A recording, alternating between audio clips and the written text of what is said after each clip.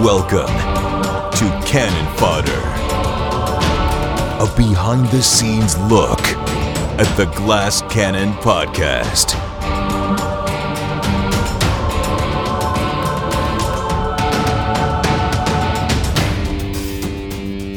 Merry Christmas and Happy New Year, everybody. Welcome back to another episode of Cannon Fodder. My name's Joe O'Brien. And I am the Right Honorable Troy LaValle. How come that hasn't been an NPC character yet? Oh, hello there. I am the Right Honorable Omast from. Oh, Sober Omas. Yeah, That's sober. that voice. So mast. I should bring this voice out at some point. You know, I was just saying to you before we started recording, I always plan out these fun voices I'm going to do for the characters or for the NPCs, and then I forget it in the moment and always just resort back to like this Lork Rag hybrid. It's always the same.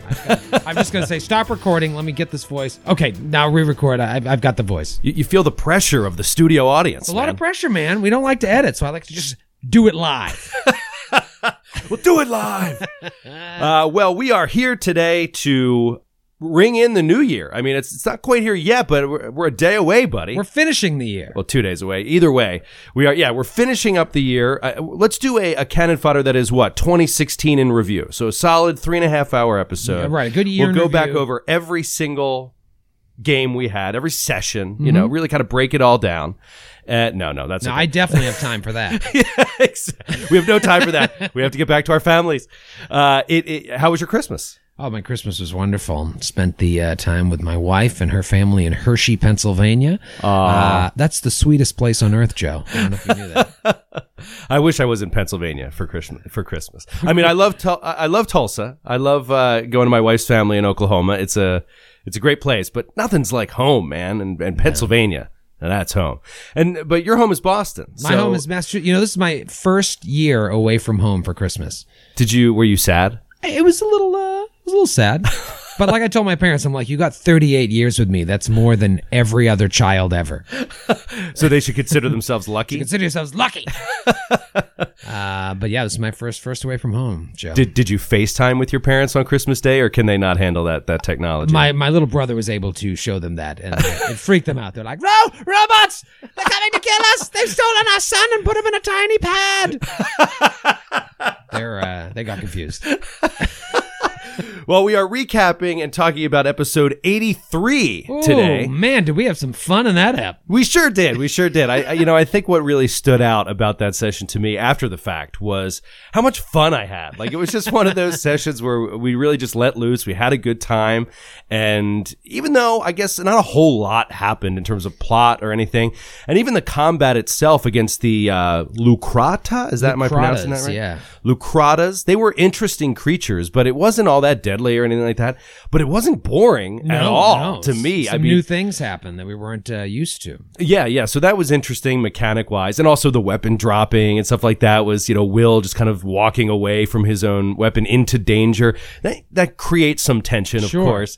But for the most part, I found it to be one of those episodes, or I guess I should say sessions, we all have these, where we just felt on. Everybody was just having a really good time, in high spirits. You're not worried about character death. You're not stressed about what you're going to say next or how good your role playing is or doing the right accent or, we just relaxed and had a good time. Sometimes those are the best sessions. You don't always have to be, so focused on the goals and moving the story along and the plot and we got to kill these characters.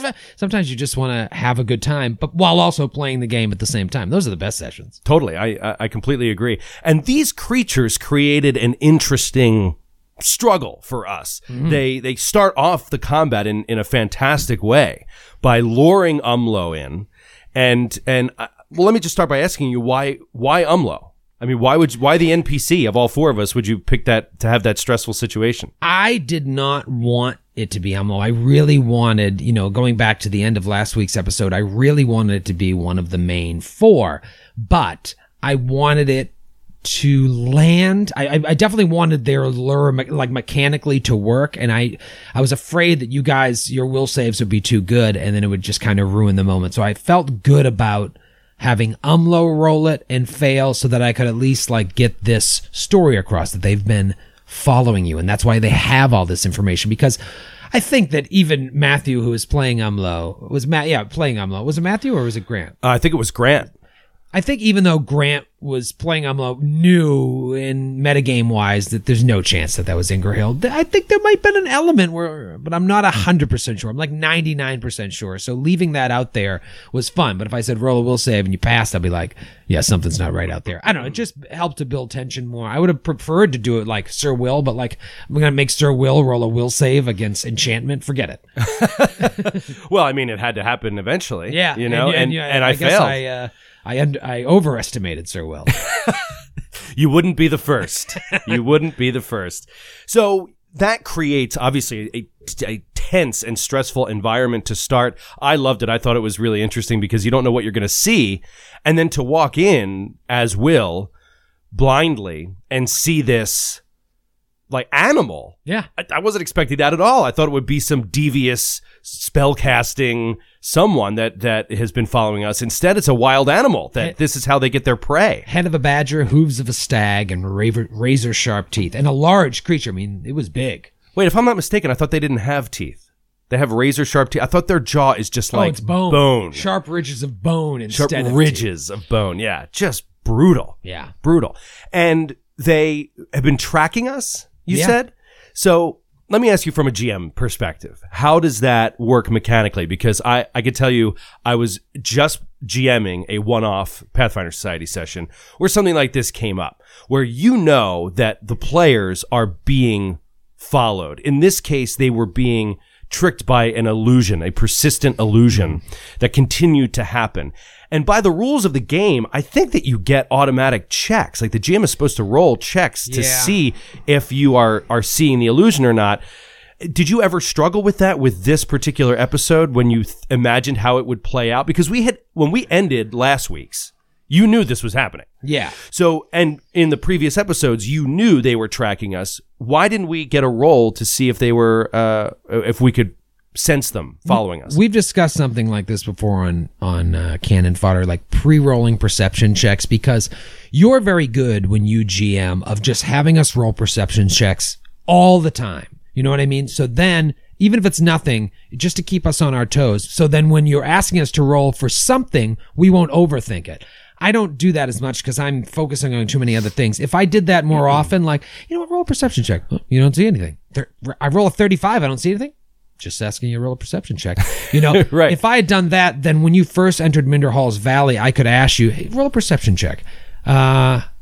Okay, everything seems to be fine. You guys are going to be way more wary where I don't do it as often as you do, Joe, when you GM.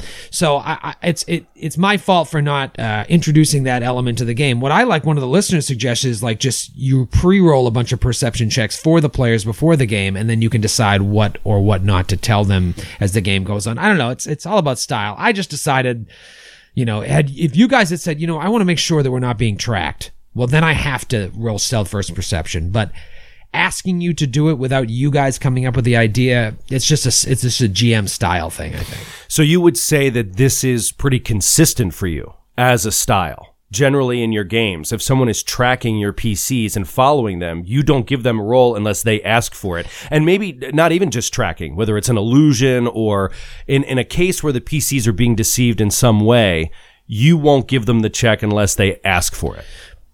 Pretty much exclusively. I mean, I've started doing that with treasure too. I mean, you guys have missed out on treasure that you didn't look for because it required a perception check. But that's why I always say, anything else you guys want to do in the room? Right. That's about as much as I'm going to give you guys. Okay. Sure. Sometimes I'll be like, anything else you want to do in the room? Well, like then that's on us. Chimney doesn't look nothing with that chimney, and you're like, you know what? I'll do a perception check of the chimney. Yeah. That's honestly as much as I'll give you. But yeah, I should incorporate more perception rolls like that because then I can give you a chance to find them. But they're being pretty stealthy. You guys had no feeling that you were being pursued. No. You know, if Baron, you know, Baron always makes fun of he rolls these survival checks and I never give him anything for it. Had he rolled some of those, I guess I could have given a little more information. But yeah, since you entered the valley, they've been following, listening, waiting. And here was the right time. Yeah, I guess it just comes down to how do you create the environment for the players that puts them in the situation that their characters are in? Because your characters in Minderhall's Valley are inevitably going to be extremely on high alert. Right. They're going to be very wary because they're walking into the teeth of the beast here, the maw of the beast. Going into Minderhall's Valley, we know it's going to be chock full of danger, knowing that there's going to be these giants kind of uniting. Now, of course, you might be able to lean back on and think, well, it's giants, so we're not going to have to go doing these really, really tight perception checks to find things. Like, either we're going to hear them and see them, or we're not. They're giants. They're not exactly stealthy. And of course, none of us would have seen this coming, what was coming. But the characters, I think, would have been on high alert. I think there's very good reason to expect a GM to just give you constant perception checks, or to say, you have to remember, you're in a very dangerous place here. So, you should keep rolling to see if you don't want to say if you're being followed, but yeah, it's tough. That's what I'm saying. It's tough, even in that line of thinking, I'm seeing how tough it is. I also don't want you guys rolling 90 stealth checks to move around and 100%, slowing the game down. 100%. And that's the flip side of it too, is like, well, how are you guys moving forward? Well, him and him are going to be really stealthy and we're going to hang back. All right, well, roll the stealth check every 10 feet. This is an enormous valley where, like, on the map, 8 miles is like to an inch. So I'm not just going to have you roll stealth all the time. But when I feel like, okay, what do you guys want to do moving forward? You want to do some stealth? Do you want to just kind of roll forward? Then I'll let you roll those checks.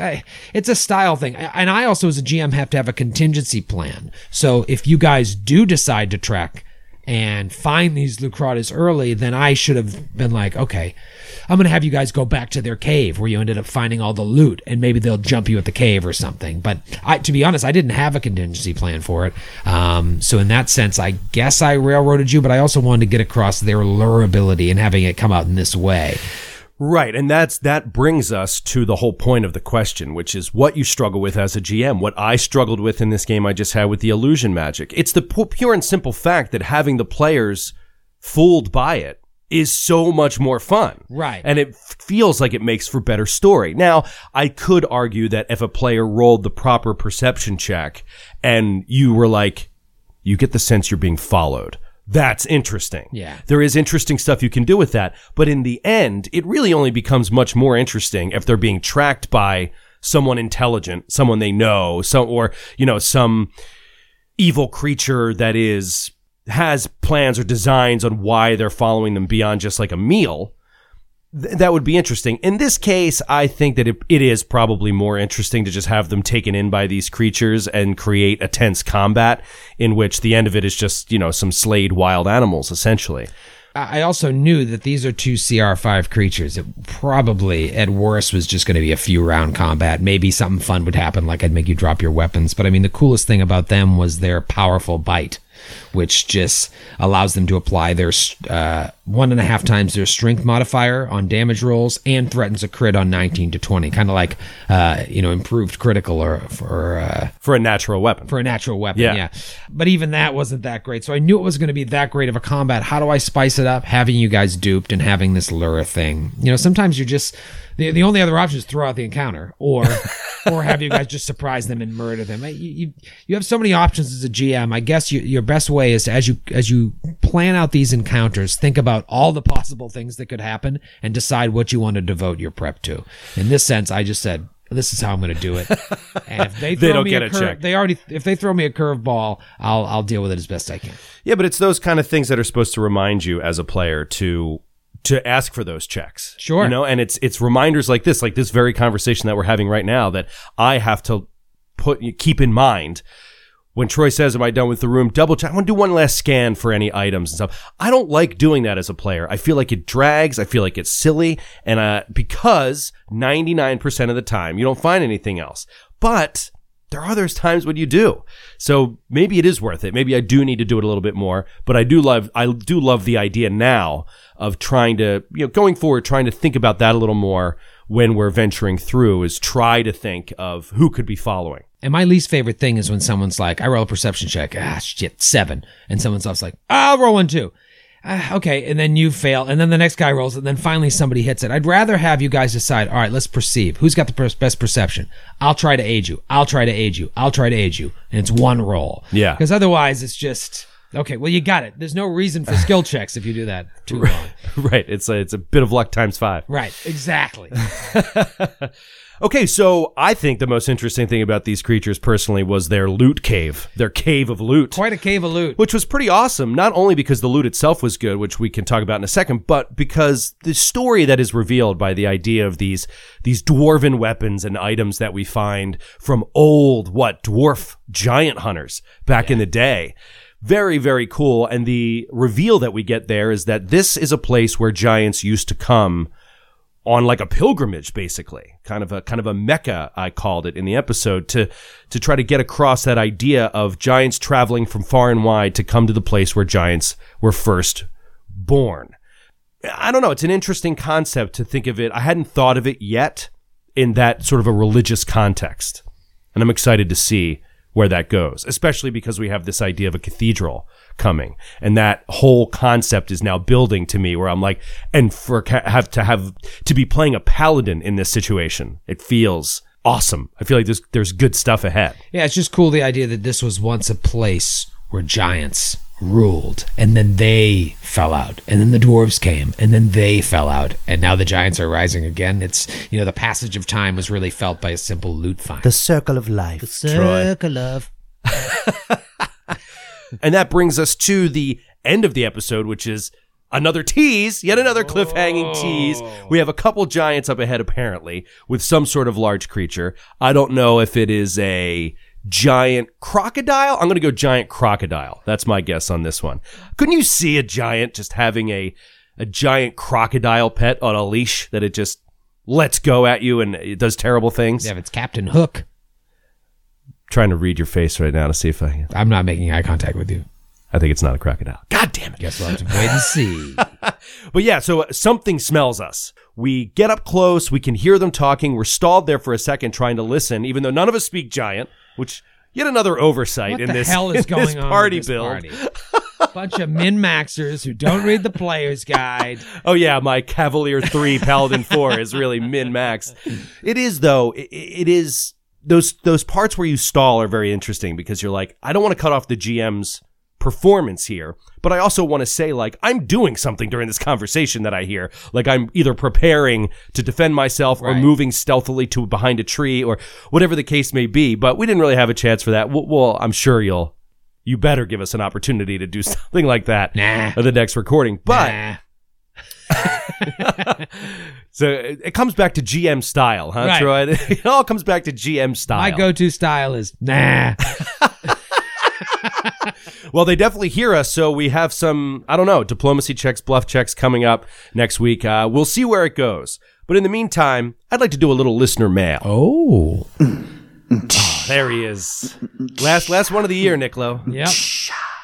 It's time for listener mail. You gotta get your brain up on it. Time for listener mail. You gotta cue that fucking I noticed you eased off on the harmony after Nick gave you some shit about it. Yeah, well, we both got a text from Nick Lowe was it last week or the week before? It was like, guys, we need to have a talk about harmony. Yeah, that's definitely. I can take a hint, Lowe. All right, this one comes into us from Rob, writing from Manchester, New Hampshire. Your end of the woods that's here. Where my Your little neck brother of the woods here, went Troy. to college at St. Anselm's in Manchester, New Hampshire. Your brother graduated college? I know. It's amazing. Well, you can't even read. It is a pleasure, Rob, this email. It was fantastic. I'd like to get through as much of it as I can because it was long, and he did exactly what we asked, which is told us a great story about his group. So first off, I'm just going to go through the group real quick. It is made up of a half-orc barbarian, a tiefling druid, a half-orc bard, a half-elf druid, a half-elf wizard, and an Ifrit gunslinger. Jeepers. I'm sure he doesn't have to adjust the CRs at all for that.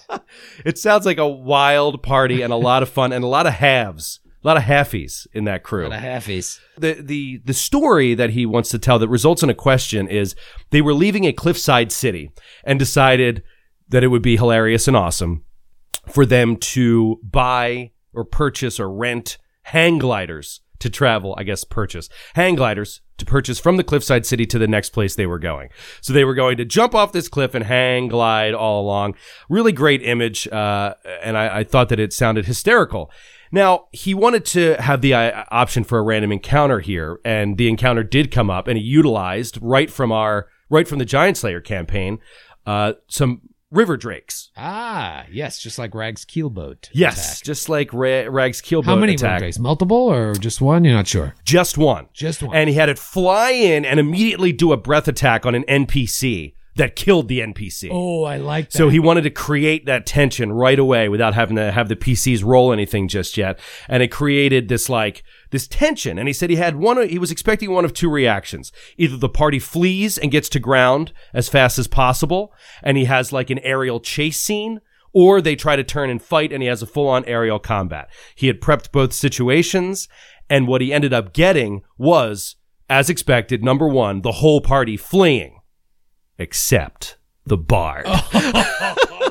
Now, if I'm not mistaken, I believe this is 2 weeks in a row we're talking about deadly heroic acts of bards. Yeah, right? It is. But yeah, we talked about that last week too. What is it with bards, man? They leave it all on the line. They got nothing to lose. That's right. They're all like washed up drug addict musicians. That should be a Just t-shirt. like, I don't have no Bards. family. They got nothing to lose. Oh, that's great. I love that. Okay. So the bard decides to turn and face this thing. While in the air, he has a tanglefoot bag. He's got some sleep arrows. He thinks if he can hit it with a sleep arrow, maybe he can have it drop out of the sky. He's very confident. Starts playing his flute. Needless to say, things didn't go well for the bard. It turned quickly, and before he knew it, he was off the hang glider and falling to his death. Not unconscious just yet, but now we're into the mechanics of falling damage that's going to kill a character. How high up were they? Did he tell you? He did. They were 2,000. He estimated them at 2,000 feet up. A simple 200 d6 damage, Troy. I don't think he would have survived the fall. However, this GM uses hero points. This is an important caveat to this story. Right. So hero points are what a lot of GMs use. They're similar to Troy's bottle caps, except they're much, much more powerful than a bottle cap. Bottle cap lets you roll a d20 twice. A hero point will occasionally allow you to roll a d20 after you already knew you failed the first time. Sometimes you can trade a hero point in for even more epic stuff. And if the GM will allow for it, you can let it happen. I mentioned this in Cannon Fodder before, a similar sort of thing where you could even shift what was happening with the story if the GM agreed with it enough using one of your hero points. Well, the bard wanted to use a hero point to quickly be able to cast Featherfall while he was falling, even though it's a spell that he does not know. Now, it's in his spell list, his class spell list. He would be able to do it if he had studied ahead of time, but he wanted to turn in the hero point to do this, and the GM was at a crossroads. And this is where the question comes in. The question is, in this situation, as a GM, do you allow him to spend the hero point to do something, for all intents and purposes, completely ridiculous and impossible? And again, we always say this with this caveat on Cannon Fodder. Whenever we say like ridiculous and it's a complete fantasy, it's understood that we're playing in a magical fantasy world. We get that. Right. But we do try to stay within the rules. And we've discussed this just recently on Cannon Fodder, because those limitations are what creates tension, are what creates the drama and the drive that brings players back for more. That punishment. In this case, does he spend the hero point and allow him to learn a spell that he doesn't even know yet while he's falling to his death, and then cast it in the air, which Featherfall you can cast in the air very easily, to save him for what is essentially rewarding him for an incredibly heroic act that is just, let's get down to it, badass. Really, really badass. Here's the flip side of the coin, though. The flip side of that hero point is that the GM is essentially allowing you to get away with being completely, quote, foolhardy and reckless, to use Rob's words. He felt that this action could also be seen as foolhardy and reckless, and he doesn't want to discourage heroic behavior, but, quote, I also want to stick to the rules. That's why I give them hero points, because I want them to be able to be heroic and maybe not necessarily bend the rules, but become almost superheroes for a moment to get around them by using a hero point. What would you have done, Troy? Is it better to let high risks keep their teeth, or to encourage epic levels of high fantasy badassness? Oh boy. I mean, you know what I think without you even asking. I mean, Dead. dead Bard. Splat. And it's not because you're punishing him for being awesome. I mean, it's just that's what happens when you make that decision. Like that, Drake was there to let you know hang gliding was not a good call. Right. Take the long way back. Everyone else flees. One guy stays. I mean, this is how characters tend to die. Someone says, no, after like 3 or 4 beers, probably. No, I got this. Drake. Boom, dead. Totally. I mean, is that, when you say it's not on his spell he doesn't know yet, is he of the level to be able to cast it? Yeah, Featherfall's a very easy spell. And hero points are, I think it's pretty clear. You probably can't do that, but I think it says, or whatever the GM wants with the hero Right. point. So, but I mean, that seems way too powerful. I don't know. There's gonna be people who think think the opposite for me, but I think in that instance, he dies. He has to die. That is a perfect place for him to die. It's 2,000 feet, and he decided to be heroic. And maybe his action is what allowed the party to get away in the first place. Like, had he not sacrificed himself. It could have followed them all the way to the ground and harassed them on the ground. And right, you're doing AoE, breath weapon damage, forget it. I mean, once you said that there was a cliff face, I'm like, the way characters die is falling and drowning.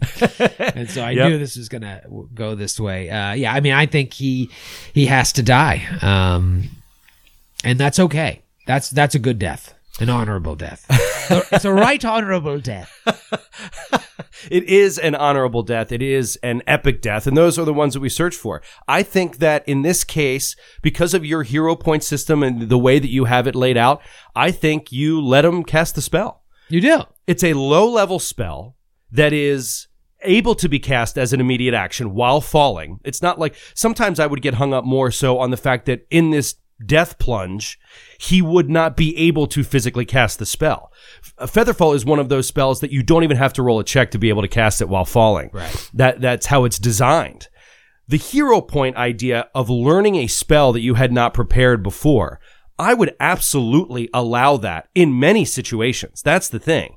If it was a situation where it was a speak with the dead, and you really needed it for plot reasons to be really interesting, and he didn't have it yet, but it was his class could cast it, and it was low enough level that he could do it, and he said he has a hero point from something awesome he did role-playing wise before, you know what? I'll let you have it. Well, then why wouldn't I let you have it when your character's death is on the line and you're asking for it and not begging and being like, you're an asshole if you don't give me this. Like, if it turns to that, then it's like, you're dead. If he's like, ultimatum, either you give me this hero point and let my character live, or I'm not playing in this game anymore, you're out. But if he's like being really good-hearted about the whole thing, and he's like, hey man, I took a shot. I understand I'm falling. I understand if my character dies, but I think this would be a cool story if I could use the hero point for this. I say go with it. I think that there is every reason for you to do that. But yes, I agree with you, Troy, and with Rob's other, struggle, which is that you risk characters thinking that they can do stuff like this all the time and get away with it.